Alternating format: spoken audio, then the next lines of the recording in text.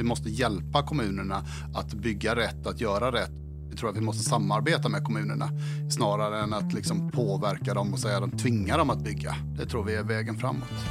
Idrottens kraft-podden tar upp aktuella ämnen inom idrottens samhällsnytta med fokus på inkludering, hälsa samt miljö och klimat. Möt människorna som brinner för att bidra till att göra Sverige mer hållbart med hjälp av idrott. Ett koncept som försöker tänka utanför boxen, uppmuntra till både föreningsliv och spontanidrott plus samarbete med kulturen. Ambitionen med framtidens idrottshall är hög. Men finns det utrymme för nya hallar i en allt mer förtätad stad där marken bara blir dyrare och dyrare?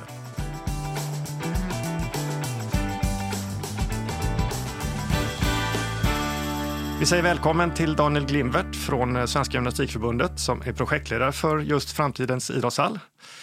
Tackar. Och vi säger välkommen till Torbjörn Neyman som är utvecklingschef vad gäller kultur och idrott i Region Stockholm som består av 26 kommuner.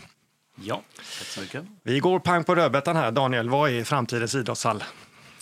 Men framtidens idrottshall, det är ett koncept kan man säga på hur vi anser att man bör bygga idrottshallar i framtiden. Och vilka står bakom det? Det är Gymnastikförbundet tillsammans med Innebandyförbundet, Basketförbundet, Handbollsförbundet och Volleybollförbundet. Så det är 5 förbund tillsammans som gjorde och som har gjort en upphandling då. Och sen så har White Arkitekter också gått in med pengar. De gjorde uppdraget åt oss. Varför behövs en ny syn på framtidens idrottshall? Ja, men idrottshall har ju byggts på samma sätt under väldigt många år. Och därför tyckte vi att vi behövde modernisera synen på en idrottshall, hur den används och hur den byggs. Och sådär. Många gånger så har det byggts felaktiga hallar med måtten. Det har blivit missförstånd kring måtten på hallarna. Och tyckte vi att vi behövde göra detta. Och ja, det tror jag har mottagits rätt väl. Om du skulle säga någonting som utmärker det nya konceptet? Nej, men utmärker, man ska kunna säga att det som är stora nyheten är väl egentligen att man gäller att ha fler funktionalitet i så många ytor som möjligt i anläggningen. Torbjörn, hur låter det här utifrån regionens och kommunernas perspektiv? Ja, om jag börjar med att jag känner ju igen problematiken som Daniel beskriver. Jag har jobbat i kommun väldigt mycket längre än i region. Så jag vet ju hur mycket multifunktionalitet skulle kunna betyda. Så jag håller verkligen med om att det behöver moderniseras. Synen på idrottshall framförallt och kanske också så småningom användningen av den. Jag jobbar ju för regionen nu och då ska jag vara tydlig med att säga att det är ju kommunerna som bygger och bestämmer vad de ska bygga. Men vi vill gärna från regionens sida vara behjälpliga och främja arbetet i kommunerna och hjälpa dem att samordna. Du har en bakgrund som fritidschef i Järfälla kommun. Ja, kultur- och fritidschef till och med i Järfälla, i Eskilstuna och i Södertälje. Så att det var en 16-17 år sedan. Hur tänker en kommunal tjänsteman i de här frågorna? Vad prioriteras? Nu måste jag vara försiktig och säga, jag vet inte exakt hur de tänker idag då.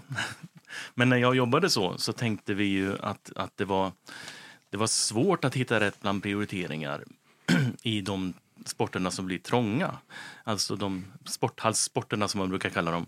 Det blir ju fort trångt och fullbokat och ibland väger ju de här tyngre, större idrotterna väldigt tungt i sin möjlighet att påverka kommunen och kanske påverka nyttjandet av hallen. Så det kändes väl som att det var viktigt att försöka hitta balans. Daniel, hur ska ni påverka? Nej, men vi tror ju på att vi ska påverka genom att komma med bra lösningar. Inte liksom säga att vi måste ha, utan vi måste hjälpa kommunerna att bygga rätt, att göra rätt och för att vi ska kunna få så många som möjligt. Vi tror att vi måste samarbeta med kommunerna snarare än att liksom påverka dem och säga att de tvingar dem att bygga. Det tror vi är vägen framåt. Men när du säger idrottshall då tänker jag på föreningsidrott. De här som inte vill vara med i föreningsidrott, vart tar de vägen? Ja, men det som ändå gör det här konceptet så öppet är ju att man kan bygga på och använda konceptet på massa olika delar så att även vi kan få in kanske spontanidrott eller spontan rörelse i den här anläggningen. Och det tror jag också är en tilltala kommunen. Vi behöver få fler rörelse både inom idrottsrörelsen men också utanför idrottsrörelsen. Då tror vi att detta konceptet kan hjälpa kommunen att nå dit. Vilka grupper tänker du på speciellt? Nej, och det måste man ju se lokalt på. Man måste anpassa. Det här är ingen färdig ritning, utan man måste anpassa det här konceptet efter de lokala förutsättningarna, efter den målgruppen man vill nå lokalt. Unga tjejer är svåra att få in i rörelse och i idrottsrörelsen. Talar det här konceptet för unga tjejer? Ja, det tror jag att det skulle kunna göra, genom att många gånger har man ju sett att unga tjejer till exempel, de behöver någon form av organiserad spontanidrott, och då kanske det är lättare om man faktiskt har ett utrymme där man kan göra det. Så jag tror absolut att man skulle, om man gör det här rätt, locka unga tjejer som inte nås inom idrottsrörelsen idag. Torbjörn, marken blir dyrare och det ska byggas bostäder och urbaniseringen, folk flyttar in. Hur ska det här få plats? Ja, man får börja med att förstärka det som Daniel säger, att jag tycker det är viktigt att man också hittar tider för öppen idrott. Jag har tittat mycket runt tidigare i Danmark och Nederländerna. Där är man duktig på öppna idrottshallar. Så det vill jag verkligen förstärka. Men sen, ja, var får man plats? Så, om man tittar på Stockholms centrala delar i Stockholms stad, så är det ju väldigt dyr mark. Och det är klart att där finns det ett problem. Men jag upplever att det har gått väldigt mycket framåt under min 16-åriga tid som kultur- och fritidschef. Och nu när jag tittar på det mera utifrån eller från regionalt håll. Det har gått framåt i hur kultur och fritid tar plats i samhällsbyggnationen. Faktiskt att man är med i tidig planering. Jag tycker att det ändå finns hopp om att man ritar in det som behövs av rörelseytor. Vi har en pandemi utanför dörren. Daniel, hur påverkar den era tankar kring framtidens idrottshall? Ja, påverkar egentligen inte så mycket. Den påverkar lite om hur vi ska nu sprida det. Men vi tror ju återigen att genom att bygga det smart, så kan man fortsätta idrotta i idrottshallar även i en pandemi. Om man gör det smart. Till exempel, det svåra har ju varit omklädningsrum till exempel. Men genom att bygga smart så kanske man kan använda omklädningsrum på olika sätt ändå. Vad är bygga smart? Att man tänker till på hur flöden och hur man kan använda utrymmena. Återigen, även ett omklädningsrum kan vara flerfunktionellt. Man kanske inte ska duscha under en sån här pandemi. Nej, men då kanske man kan använda det till annat sätt genom att möblera om det. Så bygger man smart, så kan man få en flerfunktionalitet även i omklädningsrummen till exempel. Vi var inne på att det är trångt i Stockholms stad inte minst. Var ska de här anläggningarna ligga? Ja, men det är ju ett bekymmer. Marken är ju dyr. Ofta så får ju dessutom idrottsanläggningarna den sämsta marken, vilket gör att det blir ännu dyrare att bygga. Och där tror vi då att återigen att kan vi samla fler verksamheter på samma ställe, att bygga ihop flera verksamheter, så tror vi att det är lättare att få tillgång till mark. Torbjörn, hur låter det? Det låter bra, och jag vet att mina egentligen formellt före detta kollegor, men jag känner dem som kollegor fortfarande, kultur- och fritidscheferna i kommunerna, är väldigt duktiga på att ta plats i samhällsplaneringen och söka samarbetspartners med skolan, kanske med andra delar av kommunerna.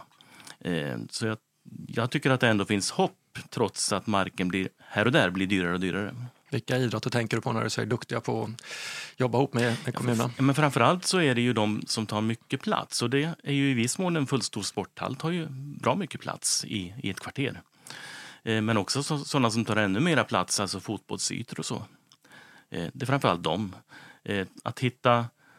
Att hitta och utveckla slingor i skogen och motionsleder och så, det är inte lika planeringssvårt, upplever jag. Du är nästan inne på, det blir en melodiradioövergång här. Det finns ju faktiskt idrotter som inte alls behöver en hall. Golfen, orienteringen, viss mån motocross, man vill ändå säga, ute i skogen och trail. Finns det en risk här att idrotter ställs mot varandra? De som vill ha hallar och ropar högt eller kommer med bra koncept, och så de som inte behöver. Finns det en konflikt? Jag tror nog att de flesta kommunala idrottsförvaltningar klarar att balansera det. Det är alltid lite olika i en kommun vilka idrotter som är stora och populära. Någon är ridning mycket större, i någon är fotboll mycket större. I någon är kanske någon mera udda sport lite större.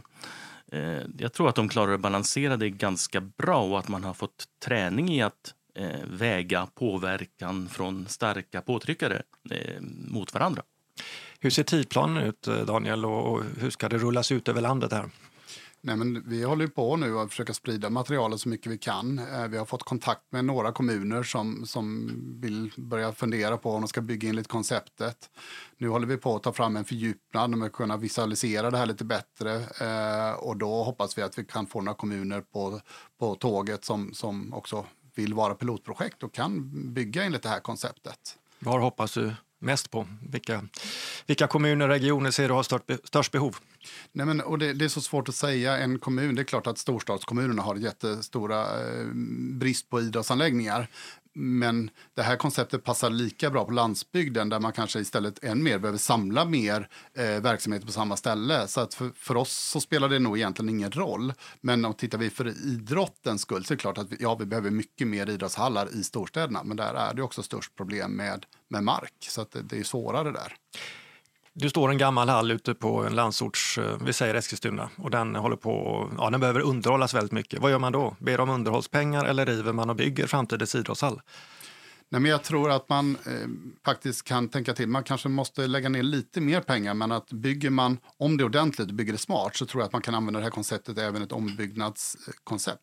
Vi har ju sett i Danmark till exempel där de håller på med projekt just hur man kan vitalisera gamla idrottsytor till nya. Och vi har ju sneglat mycket på Danmark som ligger oss före i de här fallen. Men i det här fallet så vill de också då försöka få in vårat koncept in i deras byggnation. Så nu hjälper vi varandra lite både i Danmark och Sverige i detta. Ja, det låter spännande. Torbjörn, vad har du för passning till Daniel och hans kompisar nu när de ska ut och sälja det här konceptet i kommunen? Nej, men alltså, den viktigaste passningen är ju flexibilitet, som du har varit inne på. Men sen kan jag ge ett väldigt konkret tips som jag tycker att man borde bli duktigare på. Och det är för att hitta pengarna och liksom kunna prata sig fram till pengarna för en satsning. Då tror jag att det är viktigt att man hittar en prislapp på en sporthall utan markarbeten. Så att man vet vad den kostar utan markarbeten. För att om det råkar vara så att det måste pålas eller sprängas, då blir det förstås dyrare i sin helhet. Men det är ändå viktigt att kunna prata om vad sporthallen i sig kostar. Eller anläggningen i sig kostar. Då är det lättare att prata sig fram politiskt. Och en sista passning skulle vara det här att hittar man lösningar för öppna hallar, alltså som kan ta emot bara för rörelseglädjeträning, då tror jag att man också har lättare att komma fram politiskt. Pengar, Daniel, vad kostar en sån här hall? Nej, men det går inte att säga. Vi frångick konceptet att göra en ritning där vi kunde sätta en prislapp på. Därför vi tror att vi behöver anpassa det lokalt. Och då går det inte att säga att den kostar så här mycket. Utan det beror ju återigen vilka andra verksamheter ska man ha in i hallen. Vilka behov finns det? Och när man ser det, då kan man sätta prislappen. Sen tyvärr, det här är ju lite dyrare att bygga om man ska följa det här konceptet än en vanlig standardhall. Men å andra sidan så kommer du få in otroligt mycket mer rörelse och föreningsliv i hallen. Så vi tror att det blir billigare per verksamhetstimme, det här konceptet. Så vad har du för passning tillbaka till Torbjörn? Vad önskar du när ni kommer ut här nu och försöker sälja in det här till kommuner och regioner? Nej, men jag tror att man måste frångå just pengarna lite grann och titta på vad får vi för pengarna. Inte bara titta på prislappen utan vad får vi för pengarna. Det tror jag är det viktigaste medskicket vi kan ha.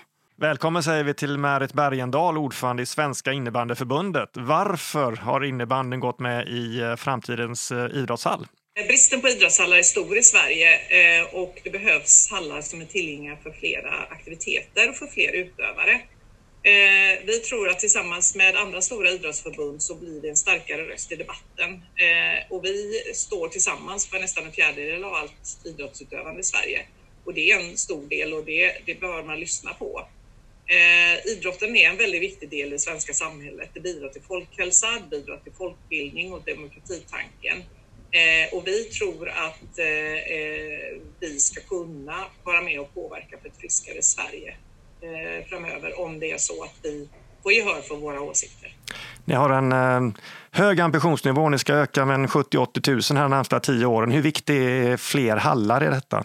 Det är lite varierande i olika delar av landet, men vi har en högt uppsatt vision och det är en stor utmaning att kunna besanna den.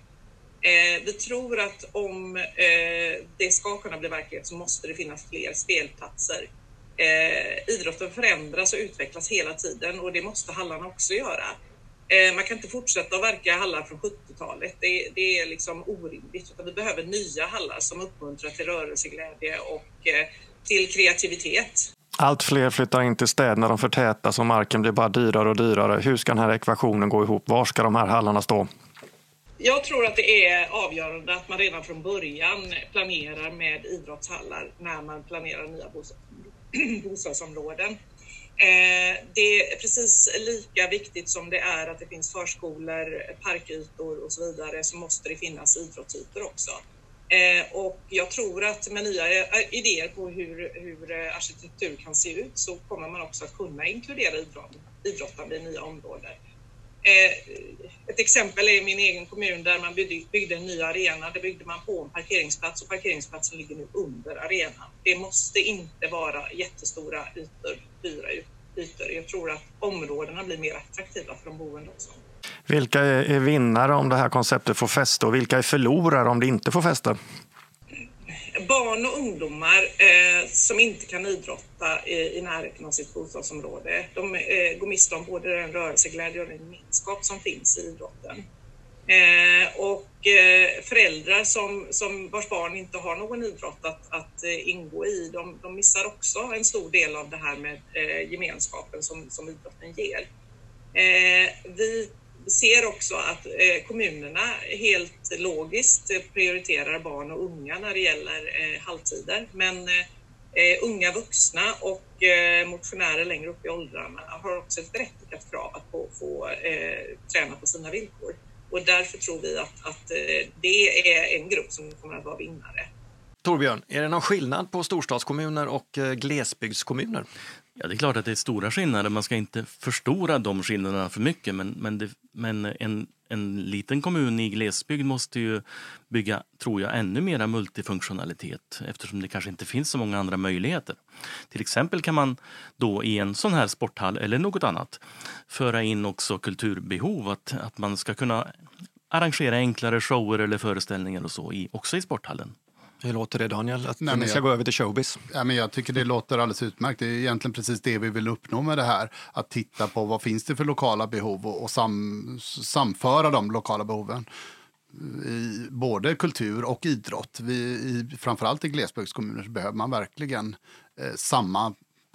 för att kunna finansiera det så måste man få in fler verksamheter helt enkelt. Så en gymnastikdirektör är snart cirkusdirektör, är det du säger? Nej, jag säger inte att man ska blanda verksamheterna kanske. Sen ligger ju ibland gymnastiken väldigt nära showbiz eftersom vi har en väldigt stor uppvisningsdel av gymnastiken med jätteevents på uppvisning. Så att de ligger varandra ganska nära, gymnastik och showbiz ändå.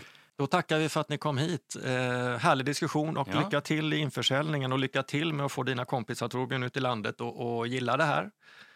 Utan att det går ut över andra idrotter och satsningar på dem. Du glömmer inte alla som är i skogen.